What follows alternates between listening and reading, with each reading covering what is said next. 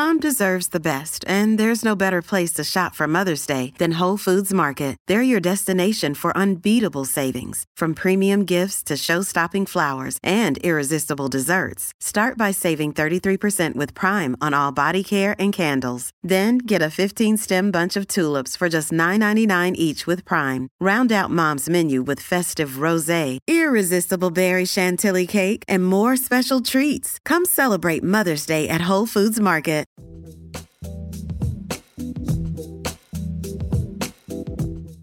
You're listening to Scran, the podcast passionate about Scottish food and drink. I'm your host, Rosalind Erskine, and this week we have partnered with Scotland Food and Drink to reflect on the Scottish Food and Drink Fortnight. I jumped on a call with Scotland Food and Drink CEO James Withers and Minister for Rural Affairs and Natural Environment and MSP for Angus North and Mearns, Marie Goujon, to find out their thoughts and insights into the fortnight. They also discussed how the industry has been affected by the pandemic, why supporting Scottish producers is important to them, and what opportunities they see for the Scottish food and drink industry going forward. Scottish Food and Drink Fortnight has ended, and it was great to hear from all our local legends. On this episode, I'm joined by James Withers, CEO of Scotland Food and Drink, and Rural Minister Marie Goujon. As you're both decision makers in the food and drink arena, it's great to have you here today to talk about the future of Scotland's food and drink industry and reflect on the Scottish Food and Drink Fortnight. So thank you both for joining me on this call. I hope you're both well. Yeah, I'm good, thanks, Rosalind. Yeah, me too. Looking forward to the interview. Yeah, that's great. So just a question for you both to start with. How did you both get involved in the Scottish Food and Drink Fortnight?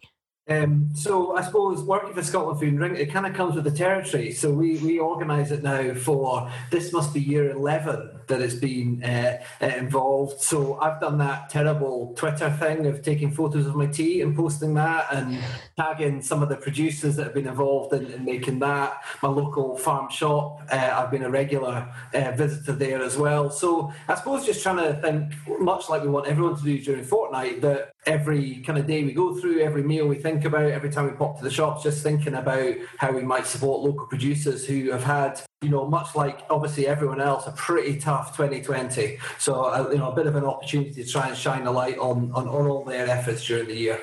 And yeah, just to add to that, I've just been doing pretty much exactly the same. Yeah, just highlighting more of what I really like to do anyway, because I think it's really been through COVID when you see the likes of what our local butchers have done, our local bakers, and pretty much running 24 hours a day, 7 days a week to keep everybody supplied and fed, and really just shining a light on that. I kicked it off by buying a massive shoulder of lamb from a butcher, and I'll be having some Arbroath seafood for my tea tonight. So really just highlighting a lot of the amazing local specialities that I have.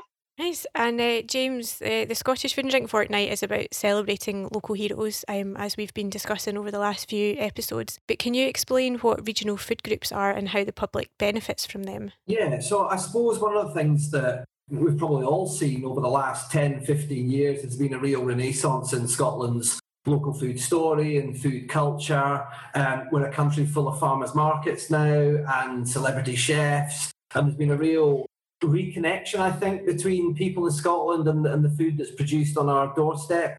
And right on the ground, from Angus in Marie's part of the world across to Arran, from Perth up to Shetland, there are regional food groups that have been coming together, bringing producers together, and then just thinking a little bit more about how do they try and promote what they're doing in their local area. And that might be about working with a local hotel or restaurant to make sure their products are on the menu. It might be about building food and drink fortnight events or mini festivals, just any kind of mechanism which can try and promote what they're doing. And it's really built momentum on the ground locally. And there's a big new approach we're taking, thanks to Marie actually, and government have put some more support into this to try and put greater resources in on the ground. And about 14 different of these regional food groups now are going to be motoring on over the next few years. So we're not starting from scratch, but it's brilliant to see the momentum. And I think it'll really kick on now over the next few years. And Marie, you mentioned you got a shoulder of lamb at the start of this, which obviously comes from a farm. So just a question for you both. How has Scotland's farming community adapted during COVID that you've seen in your different areas? They have done an absolutely incredible job, because I think that they faced absolutely massive challenges throughout this process. It was a busy time of year for a lot of producers anyway in the first place. But then I think, there had to come with that a whole new system of operation. So from the processing of the goods that they produce, how could they do that in a way that they're protecting their workers and their members of staff? And also even just in terms of recruiting staff. I know that particularly for the fruit farms, and there's a lot of soft fruit farms around me and in my constituency, that was a massive issue. It was about getting the labour to enable them to be able to get that produce to the retailers and other suppliers. So they faced absolutely massive challenges, but really done a sterling job throughout and trying to overcome them. And James, did you see anything happening in your local farms? Yeah, I mean, I totally agree with Mary. One of the things, I suppose, whatever is happening in the world, we still need to eat and we still need to drink. So no matter what kind of trauma people are going through from a business point of view, and COVID's taken a real personal toll on so many, you still need to keep the wheels of the food and drink sector going. And I think it's a huge credit to farmers, to fishermen too. I think the food businesses that, apart from, I suppose, a wee bit of panic buying, we all saw in March with pasta and toilet rolls running out rapidly. Not that I think we can take any fault of that in Scotland. Apart from that, actually, fridges have been full, freezers have been full, and things have kept moving. So, farmers are a pretty resilient bunch. COVID's just been a new and slightly different problem that they've had to try and navigate. But I think they've done an amazing job. And the fact we've all not had to worry about that food supply chain really much at all during it is a credit to them, and all the various links from wholesalers and hauliers, from the people that are putting it on the shelves as well. It's been a pretty amazing job all around, I think. James reminded me there just about our fishermen as well. And I think for a lot of seafood producers, their market pretty much evaporated overnight. So it was just about, right, okay, well, what can we do to try and support them through that and try and find other means of taking that, incredible produce that we have. So it has just been incredibly challenging times that everybody has been forced to adapt to. Mary, you've mentioned the berry farms needing staff, but what other businesses in your constituency of Angus, how else have they been affected, do you think, and how have they adapted and kind of sort of moved on to carry on helping produce food?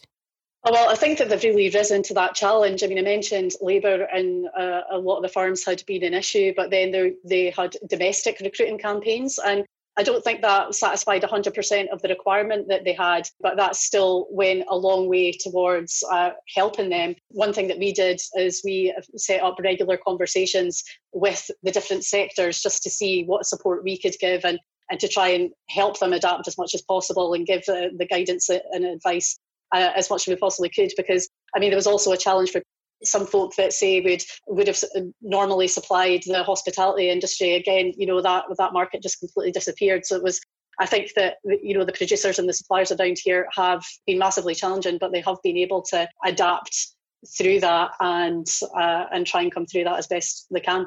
And what would you say is the best part of your job, and what would surprise some people about your job of being a rural minister? Well, I think things like this are definitely a highlight of it, especially when it comes to food and drink, because, James said we all need to eat, and, food and drink is definitely one thing that I'm passionate about, as I know probably a lot of people are. And I think one of the most incredible parts of my job from the rural and environment perspective is I get to travel right across Scotland. It's been a massive education, and I get to meet with a lot of producers, and it's just been great. And in terms of surprising part, I suppose if somebody had asked me a few years ago what carpet sea squirt was, I couldn't have answered. You become so clued up on all the most random species of marine life and other things that exist. Some of them can be, are really massive threat to some producers, actually. But I think that's definitely been one of the most interesting elements of it anyway.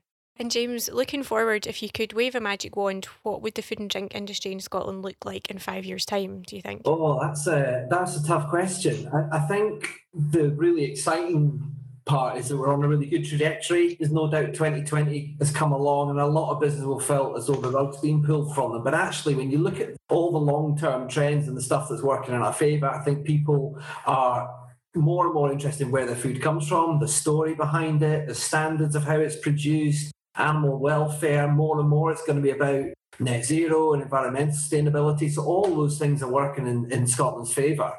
Weirdly, in 5 years' time, one of the things that might be nice is not to have a Scottish Food and Drink fortnight, because actually you don't need 2 weeks of the year where you're celebrating Scottish food and drink, because it's just kind of the default setting for how we work, how we act and how we live and how we make our buying decisions in Scotland, that we just have a kind of 52 week of the year embracing of what we're producing on our doorstep. So strangely, success might be the end of a Scottish Food and Drink fortnight, if that makes sense. And I think things like this have definitely focused people's mind more on local. So hopefully you're right, it carries on past just the 2 weeks that you're promoting. So, and just a quick question for you both. What are the opportunities we have as a country when it comes to growing the food and drink industry? After you, Mary. Oh, I think we've got some massive opportunities there, and I think that's one of the key things for me. Exactly what James was talking about there, and really focusing on local. I mean, ideally, my vision would be we want more local food available locally. I think we've got to capitalise on some of the opportunities that we've had through the pandemic. So we want to make sure that what we've got our local suppliers are able to feed into the bigger retailers. We had to strengthen those relationships and try and support our primary producers. And I hope a lot of that continues. But I do hope that, people will continue to think locally, to shop locally as much as possible, and support the fantastic producers that we have right across Scotland. And I do think that there are massive opportunities there for that. And really, from a government perspective, I want people to be educated and to know and have an interest in where their food comes from, and to really develop that as well. So there's a lot of work to do, but definitely a lot of opportunity. Yeah, that sounds a pretty good vision to me. So I'm definitely bought into that.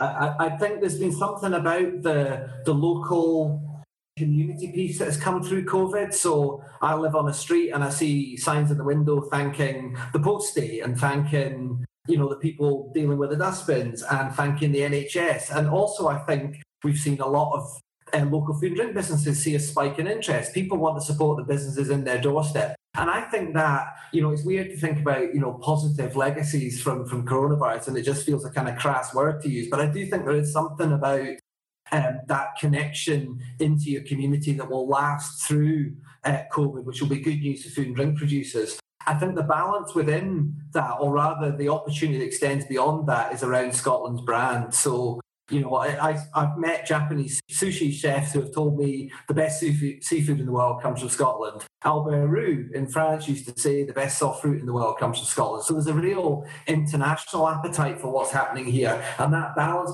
between finding customers on the other side of the world, as well as customers right on our doorstep, and across the rest of the UK, all of which should come together to make a pretty exciting future. And I totally agree with Mary. If we can get that kind of success in Scotland's brand and growth translating back down to the farm gate and fishing boat, and they feel, they're seeing good returns, they're feeling confident, then I genuinely don't think that if you wanted to find a place in the world to take the food and drink sector forward, you'll find anywhere better than Scotland over the next few years. So we just need to keep our shoulder to the wheel. But I think it's really exciting. So obviously we're brilliant and we're amazing, and we are, and I don't mean that in a sarcastic way, we are. But could you both name another country you admire in terms of food and drink culture, and how you think we could get there if we aren't there already? I made you go first on the last question, Mary, so I'll give you some thinking time on this one.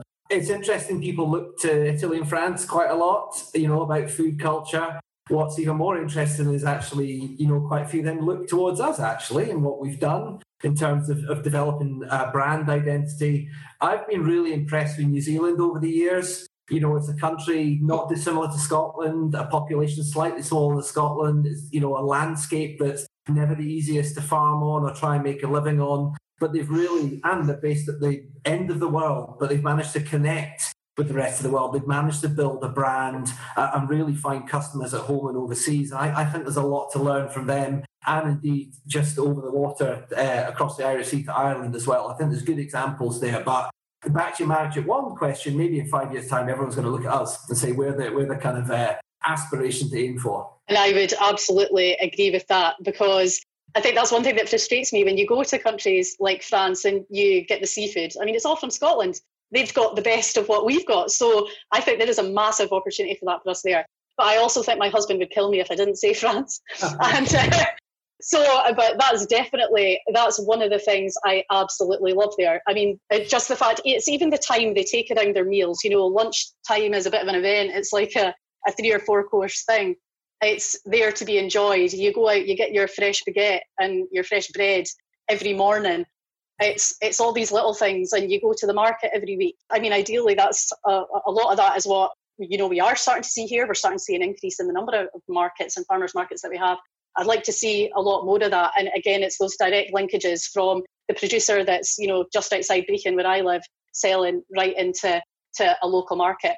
And another thing I love there is going into some of the restaurants, they'll have a poster on the wall with telling you the breeds of cow that your beef's come from. It'll tell you where in France that cow was bred. And you walk past a primary school, and it was the last time I was there, told you the menu and where all the food was from that your kids are going to be eating at school. I think there's so many things like that. And again, we are starting to do a lot of that here, and there is a lot of good work going on already, but I think those are definitely the areas I think we could develop and kind of build in those better local linkages. Yeah, that's great. Just to sort of move on to a lighter question, for both of you, if you had to invite 3 dinner party guests to a dinner party at your house, ignoring the fact that we're not really allowed to do that right now, and whether or not they're with us just now or whether or not they passed away, who would you invite and why? I have a few different options here. Sometimes I hate this question, but I definitely, since it's food and drink, now if I could invite a few people round for tea, and I like talking about food a lot of the time anyway, so I'll go for some chefy options here, but I would invite, it's got to be Gary McLean. He's Scotland's national chef and MasterChef winner. Jamie Scott from the Newport as well, and Martha Doyle, who has El Tagine, which is a Mexican restaurant in Montrose, which unfortunately closed, but she's doing deliveries now. And it was like making Mexican food, but with the best of produce in the area. So she'd get our goose from up the road in Inverbervie. So yeah, I would invite those 3 round. They've also got to do the cooking or bring a dish, and then we can spend all night talking about food and drink. So interestingly, I had Gary down as well, but I was hoping he was going to do the cooking, so I wasn't going to count him in my 3. But it sounds like he's got a better invite already, Mary. So you can take Gary. I'm inviting Billy Connolly every day of the week if I can possibly have a dinner in my house, because he's just my hero. I think he's amazing. I'm a big music fan as well, and I've had, admittedly, a man crush on Dave Grohl of Foo Fighters, lead singer there for years, so he's coming to tea as well. Gary's doing the cooking, and probably my final place, if Gary doesn't count, I would probably have to give to my wife, and that's nothing to do with brownie points or anything or trying to be the nice husband. It's you wee sook. Purely the fact that she's more interested in talking to Billy Connolly, not me. And if Billy did ever come round to tea and she didn't get an invite, I think marriage is firmly over. That's great. Another good guess. Thank you. And you answered very quickly, which is good. A lot of people are like, oh no, I don't know. Well, thank you very much, James and Mary. That was great to catch up and find out your thoughts on the Scottish Food and Drink Fortnight and the future for Scotland Food and Drink. So thank you very much. Thanks, Mary. Thanks for doing that. Oh no, thank you all. It was great. I was like, these kind of things are brilliant. I'm like, yeah, who doesn't love speaking about food in Scotland? Yeah. It's amazing. Especially at lunchtime. Pleasure. No problem. Thank you. Bye. Bye. Thanks to James and Mary. I really enjoyed that chat. It was interesting to hear that Scotland is a key exporter of high quality produce to countries such as France and Italy, countries which are also highly regarded globally for their food and drink. I also enjoyed hearing who their dinner party guests would be. It's very smart of them to choose chefs that can cook a delicious meal for them, and I would probably do the same. I too, like James and Mary, hope that we continue to support these local legends and celebrate what Scotland has to offer, even after the fortnight is finished. Speaking of high quality Scottish produce, head chef at restaurant Andrew Fairley, Stephen McLaughlin, tells us how to cook Scottish langoustines. See, the best way to enjoy a langoustine is, again, have yourself a large pot of water. And this is where people miss out, because they don't season the water properly and they don't have the water hot enough. So what I would do is I would have, let's say we're cooking 6 langoustines, 6 nice big juicy fat langoustines. What I would do is I would take the whole langoustine and drop it into a pan of boiling salted water. But that salty water needs to be almost as salty as the sea. You're probably screwing your face up and thinking, that's too salty. It's not. It needs to be that salty, because the langoustines aren't in there for any real amount of time. It's not like you're boiling a potato for 25, 30 minutes. You're very, very quickly boiling the langos. Once they've been in there for a couple of minutes in a real good boil, I would take them out and just let them cool until they're hand manageable. And then you almost want to take the tail, break the tail out, and then crack the shell. Take the whole langoustine out, and then from there it's going to still be a wee bit warm. I would sprinkle a little bit more sea salt onto that, and then have some really, really good homemade aioli with that. I'd make the aioli with rapeseed oil as well. Sit back and enjoy that. Thanks, Stevie. I always enjoy langoustines at a restaurant, so I'll be sure to try that at home. Even though the Scottish Food and Drink fortnight is finished, it's still really important to be supporting all your fantastic local suppliers. If you're stuck for ideas, visit the Support Local directory at supportlocal.scot, where you can find over 400 food and drink suppliers right on your doorstep. Thanks to my guests James, Mary and Stevie, and thanks to you for listening to this podcast. If you like what you've heard, please don't forget to subscribe and rate the show.